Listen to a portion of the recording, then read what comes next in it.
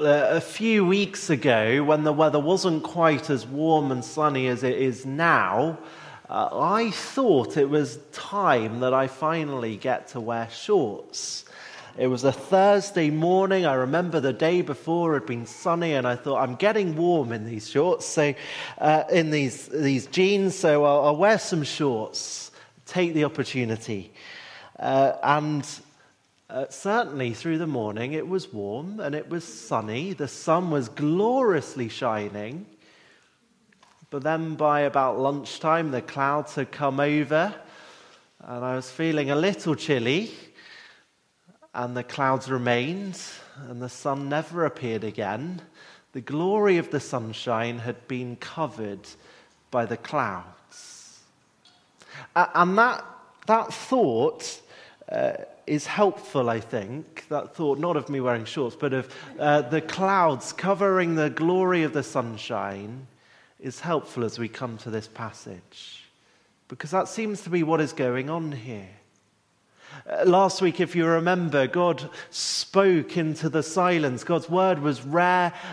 People hadn't really heard from the Lord. Not many people had seen visions, but finally God's voice spoke out and called the boy Samuel.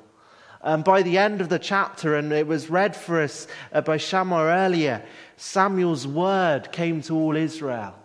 The light of God's word was going forth. But as we get into chapter 4, it's like the clouds are coming and covering the glory that was seen, that was certainly glimpsed there at the end of chapter 3. And we read these words at the end of the chapter saying the glory has departed for Israel, for the ark of God has been captured. The clouds have come, the clouds of darkness, the clouds of judgment. How do we get there? Well, we join at the beginning of this passage. We join Israel, who are camped out and ready to go to war, ready to go and fight against the Philistines. Have a look there in verse 1. Now the Israelites, they went out to fight against the Philistines. The Israelites camped at Ebenezer and the Philistines at Aphek. A scene is set for us. Israelites, they're camped at Ebenezer. The Philistines, they're camped at Aphek, and they're ready to go to battle. They're ready to go and fight. And surely Israel, as God's people, surely they can be confident in the Lord. The battle belongs to the Lord. The battle be won by them because the Lord is on their side. But have a look at what happens in verse 2. The Philistines, they deployed their forces to meet Israel. And as the battle spread, Israel was defeated by the Philistines, who killed about 4,000 of them on the battlefields. Israel are defeated. Israel are defeated. And so the question goes up for us there in verse 3. Why? Why did the Lord bring defeat on us today before the Philistines? Surely the Lord is on our side. He makes sure we win, doesn't he? But why has he allowed us to lose? Why have these 4,000 people died? Why have those Philistines over there won? Well, we get no indication here that the Israelites are really seeking God for help here.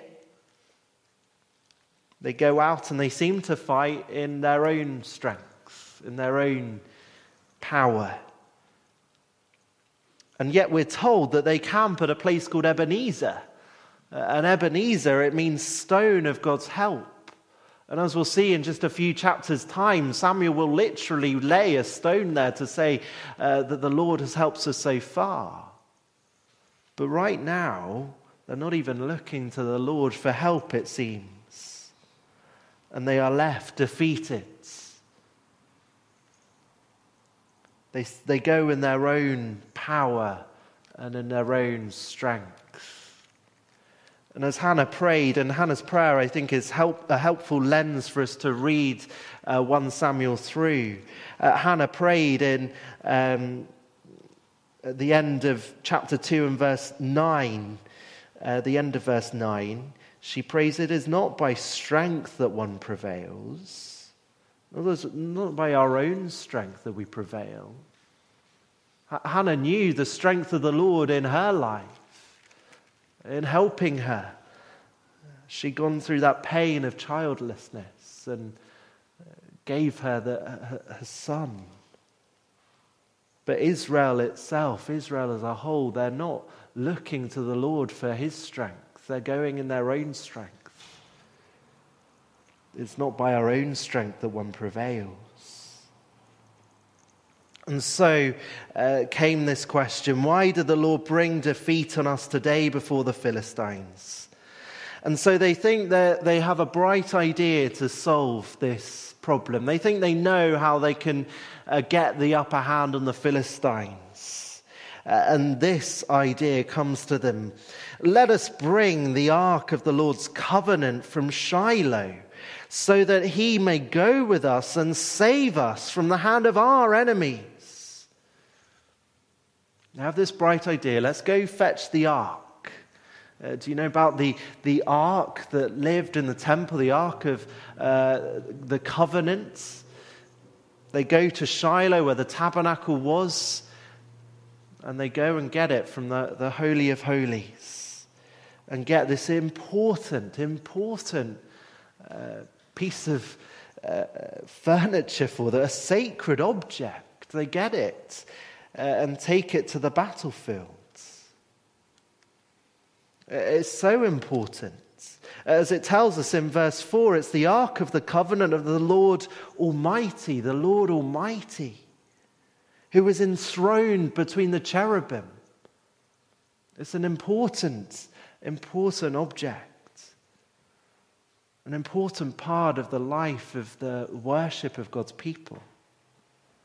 And it reminds us of a few things. The Ark of the Covenant reminds us of a few things. It reminds us of God's covenant.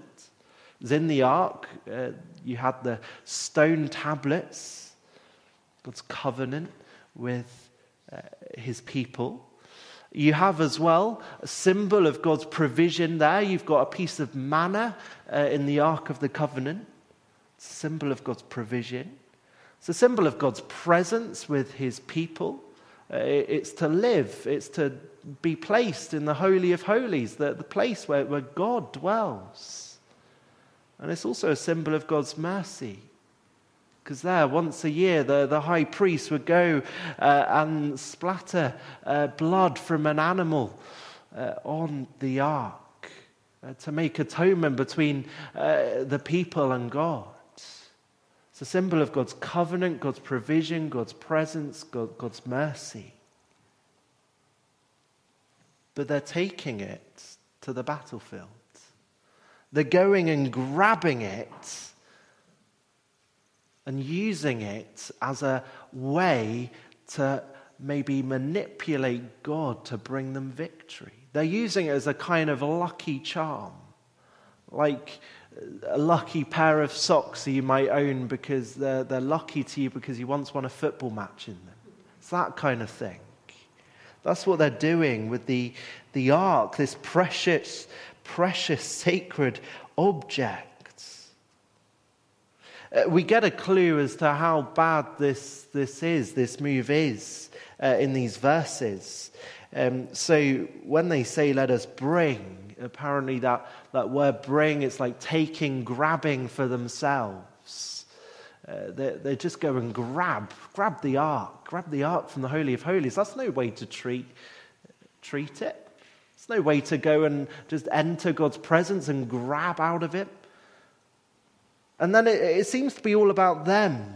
So as we read that in verse 3, let us bring the ark of the Lord's covenant from Shiloh, that he may go with us and save us from the hand of our enemies. It's not about the Lord, it's about them. It's not about God's glory, it's about theirs. And on top of all that, In verse 4, look who's there with the ark. So the people, verse 4, sent men to Shiloh, and they brought back the ark of the covenant of the Lord Almighty, who was enthroned between the cherubim. And Eli's 2 sons, Hophni and Phinehas, were there with the ark of the covenant of God. Hophni and Phinehas, those 2 scandalous sons of Eli, those 2 scandalous priests are there. And that should kind of strike an ominous tone for us. Like if you were watching Star Wars and Darth Vader appears, or if you were watching Harry Potter and Voldemort appears, something bad is happening, something dark. And that's happening here as we read that Hophni and Phinehas are there. They're involved. This can't be that good. The Ark of the Covenant being wheeled out in the hope that God might then give them victory. And as it comes out, we read this in verse 5. When the ark of the Lord's covenant came into the camp, all Israel raised such a great shout that the ground shook. They raised a shout. The ark is here. We're going to be fine. A shout of hope, of expectation. Maybe like the hope that England fans, when they see Harry Kane is on the ball, they raise a great shout in the hope that England might score. Or maybe on a Friday evening when work is finished, you raise a great shout of hope, of victory. Work is finished and the weekend has come, and it's going to be good. All will be well now. But as they let out this great shout, we also read that the ground shook. And I think that kind of raises some alarm bells, should raise some alarm bells surely for them. The ground shakes. You're messing around with the Lord Almighty. His presence is where it's not meant to be. Ground shaking. Surely it should raise some fear of God in them. So there's no way to treat the Lord bringing out the Ark of the Covenant just as a mere way to try and win a war, just as a lucky charm.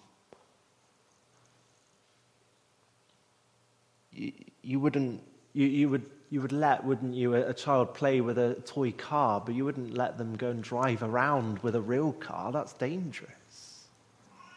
And it's dangerous for the Philistines here as they try and play around with the Ark of the Covenant. It seems to me that kind of Israel's theology, their view of God, is a bit faulty here. It's misguided. It's wrong. It's treating God like kind of a means to an end. Trying to get him to do what they want him to do. Bring them a victory by having the ark there. But it seems to me that the Philistines have a much better theology. So have a look at their reaction when they hear of the ark of God being there. So down towards the end of verse 6, when they learned that the ark of the Lord had come into the camp, the Philistines were afraid. A god has come into the camp, they said. Oh no, nothing like this has happened before. We're doomed. Who will deliver us from the hand of these mighty gods? They are the gods who struck the Egyptians with all kinds of plagues and in the wilderness. The Philistines at least have a little bit of fear of God in them. It's not all right, but they know that this God is the Almighty God. They know that he is powerful, that he is strong, that he could strike down Pharaoh and his mighty army. They know about the plagues that he sent on Egypt. They're trembling, they're fearful. And the Israelites are just using God as a bit of a lucky charm. They're not really fearing God as they ought. They think, oh, we'll be fine now. No honor and glory of God among the Israelites, but there seems to be a fear of God among the Philistines.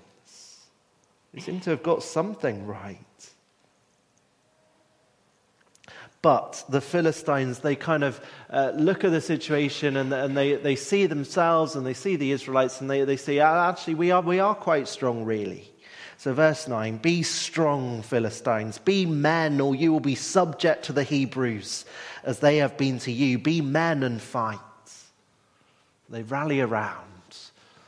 They think, let's not spend too much time dwelling on this. Sure, they have this God on their side, but we're still strong. We're the stronger army.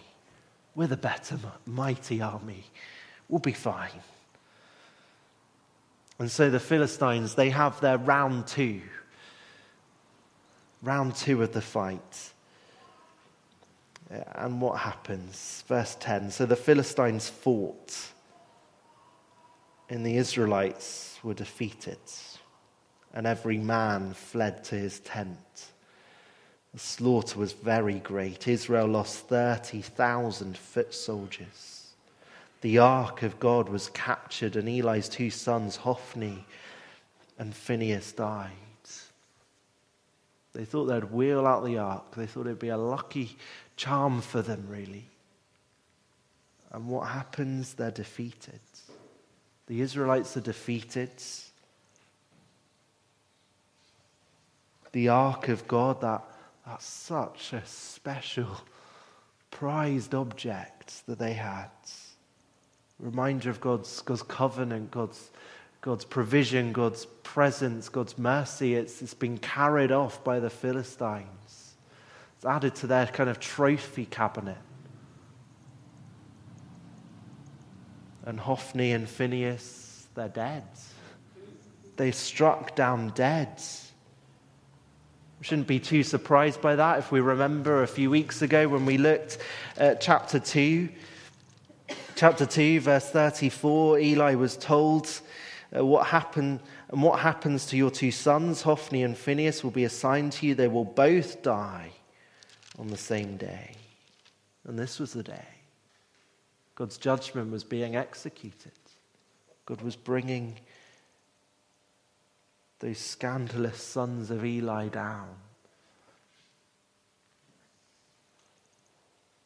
Israel was defeated. God was not bowing down to their treatment of him. It seems to me they treat God a bit like maybe a bit like we might treat a convenience store, like a Tesco Express, a Sainsbury's Local, or wherever your preferred convenience store is. You just pop down there whenever you kind of feel like it. I really want a bit of chocolate, so you pop around the corner for some.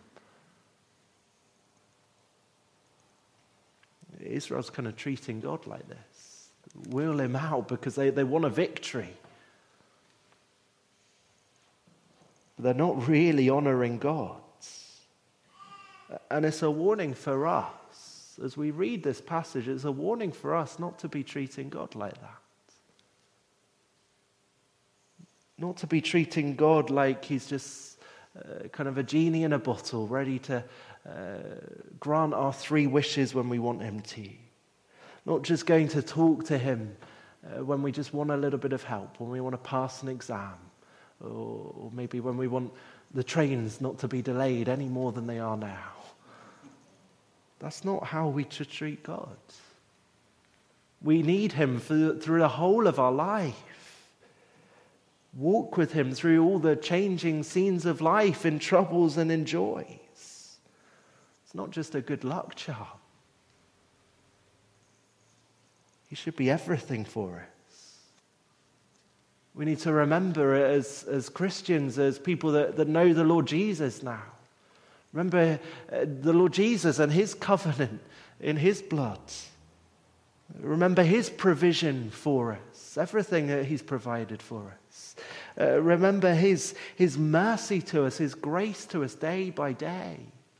Remember his presence with us. Remember that he is the great Lord Almighty. Don't just use him at your own convenience. Israel's defeated. The sons of Eli have been struck down. The ark of God, it's been carried off by the Philistines. Surely it can't get much worse than this. And yet it does. Secondly, we see that Israel's glory departs. Israel's glory departs. We're about to join Eli, Hophni and Phinehas' dads. The priest, the guy who's been kind of meant to be leading Israel over these last 40 years or so. The priest who is now blind. He's now 98 years old.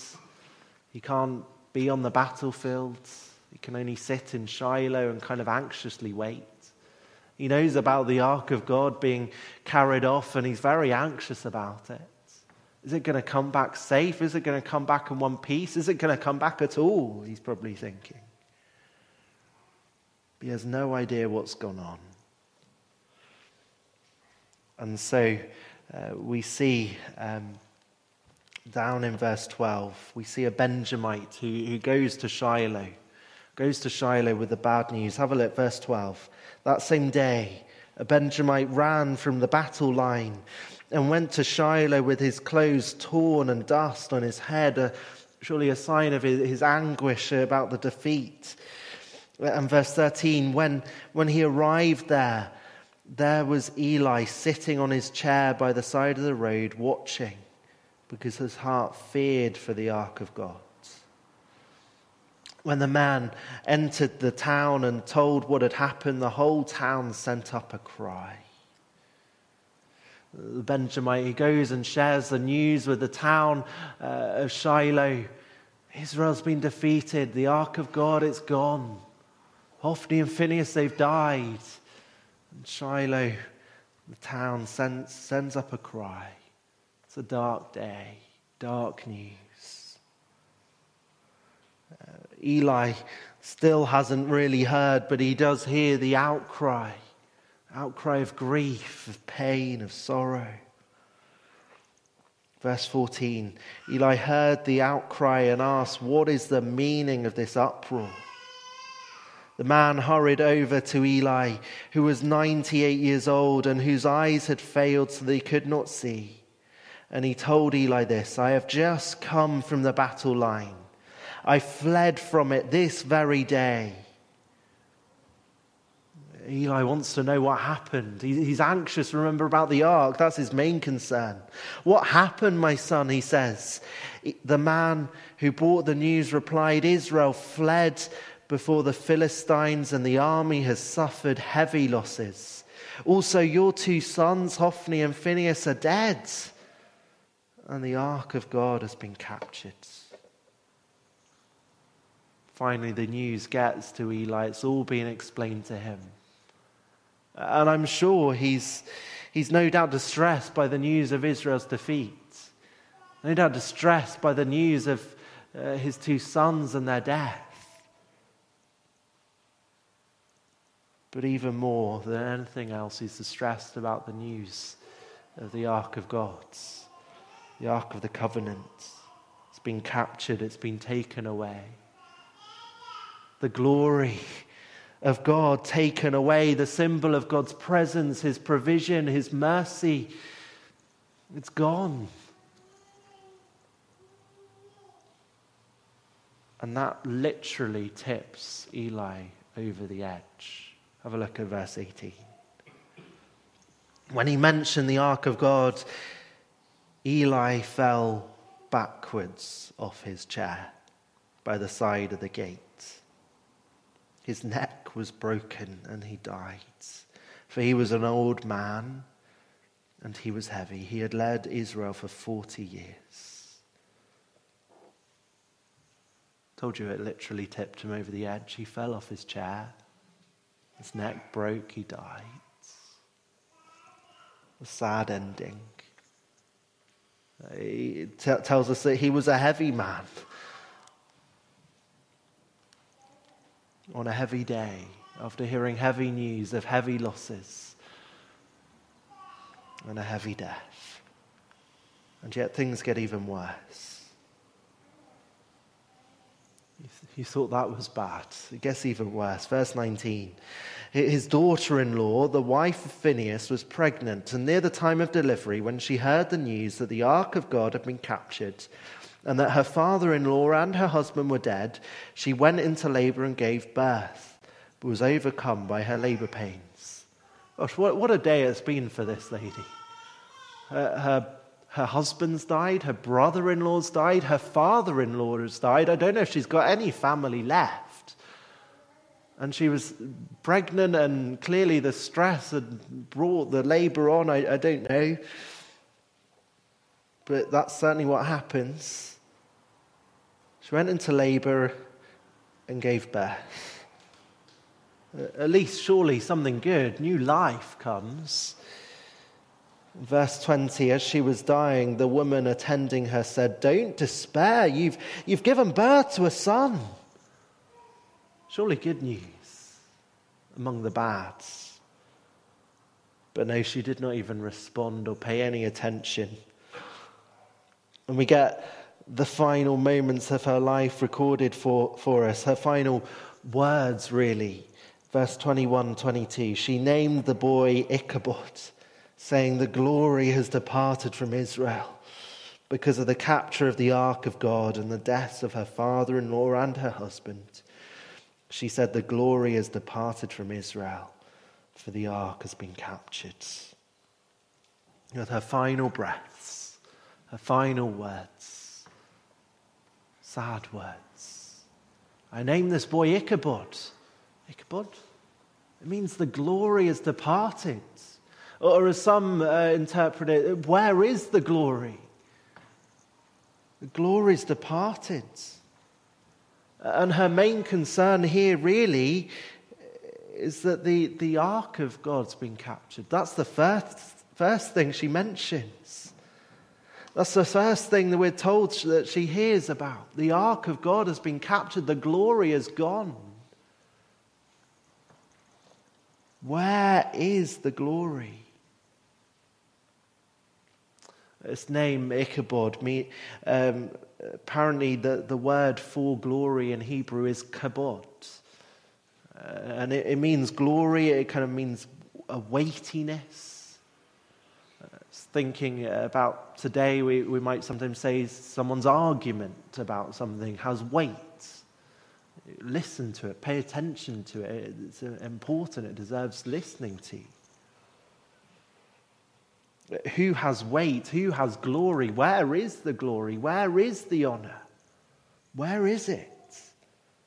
Because it seems to have departed. That's what this woman says. Where is God's glory? Well, it's been robbed by the priests. Do you remember those events in chapter 2? We saw Eli and his sons stealing meat reserved for God. The fat portions which were to be burned up as a sacrifice to God had been stolen by Eli and his sons. They were fattening themselves on the parts which were meant to be for God.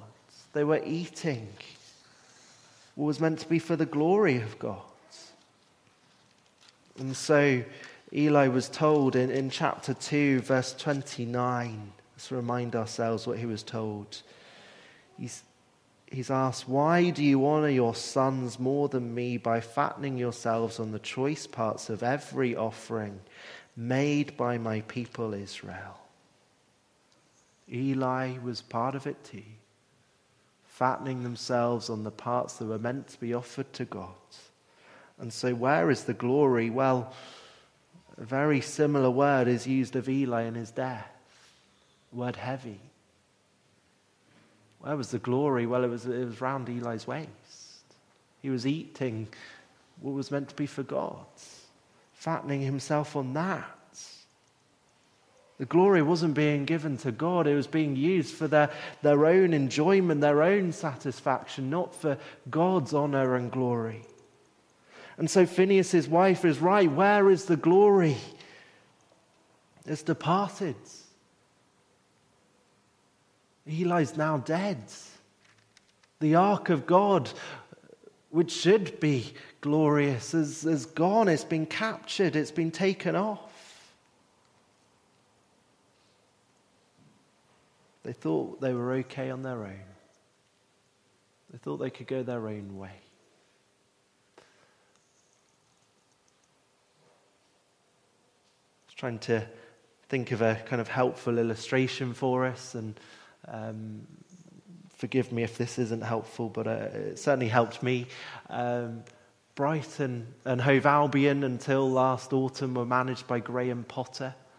He was much loved, did much good for Brighton and Hove Albion, established them as a Premier League club, and yet angered many Brighton and Hove Albion fans that he left.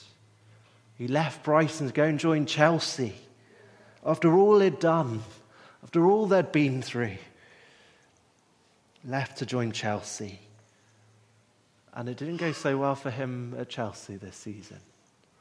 He thought he could go alone without Brighton, go and join some other club and find even more success. And yet, Brighton have found they're okay without him. Israel think they're okay without God. Eli and his sons, they thought they were okay without God. They thought they could go their own way. But now the glory of God has left them. The ark of God is gone. The glory is just not there at the moment. And God, through this chapter, he's executing his judgment, which he said would come. His word has not failed. He's bringing the old regime down. But in order for a new one to be able to be raised up, in Samuel the prophet, in installing a king, actually it was necessary for Eli and his sons to be removed from their positions. It was necessary for the good of God's people. Sometimes it's necessary to remove the dead and the lifeless for new life to come. And we as Christian people, we know that, don't we, in the Lord Jesus? We know that he has taken on our death and our sin on the cross in order to give us new life by his grace. And we praise God for that. But as we listen to this chapter, as we see these dark events happening, let them also be a warning to us that we don't forget the love that we have for our Lord Jesus. That we don't go off and do things the way we think they should be done. That we don't forget God. That we don't treat him. That we treat him with honor and respect that he deserves. See, in the New Testament, the Lord Jesus, he speaks to a church in the church in Ephesus. And he warns them. He tells them, firstly, that they're doing a great job. They're busy doing all sorts of things. But he also warns them. He holds this against them. You have forsaken the love you had at first. Consider how far you've fallen. Repent and do the things you did at first. If you do not repent, I will come to you and remove your lampstand from its place. A church that was so busy, doing all sorts of things, maybe good things, but forgetting their love for the Lord Jesus, forgetting to honor and glorify him. And Israel did that here. It's a warning for us. We can be busy doing all manner of things, all manner of good things. Serving in the church, looking after our family, working hard. And God's just kind of been moved slowly and slowly more and more out of the picture. We don't offer him the worship that he is due. We don't express to him the thanks and praise that he's due. We don't treat him like we need to depend on him, like we want to glorify him. We just do what they were doing and treat him as a convenience, as a lucky charm. And so we need to hear the warning. Maybe for some of us this is really relevant. And we need to turn back and repent and come back to our first love. The Lord Jesus calls us. And maybe a good prayer we could pray is like we kind of sung earlier. Lord, I'm prone to wonder. Lord, I'm prone to leave you, the God that I love. Here's my heart. Oh, take and seal it. Seal it from your courts above. Return to the Lord and give him the glory and honor that he deserves.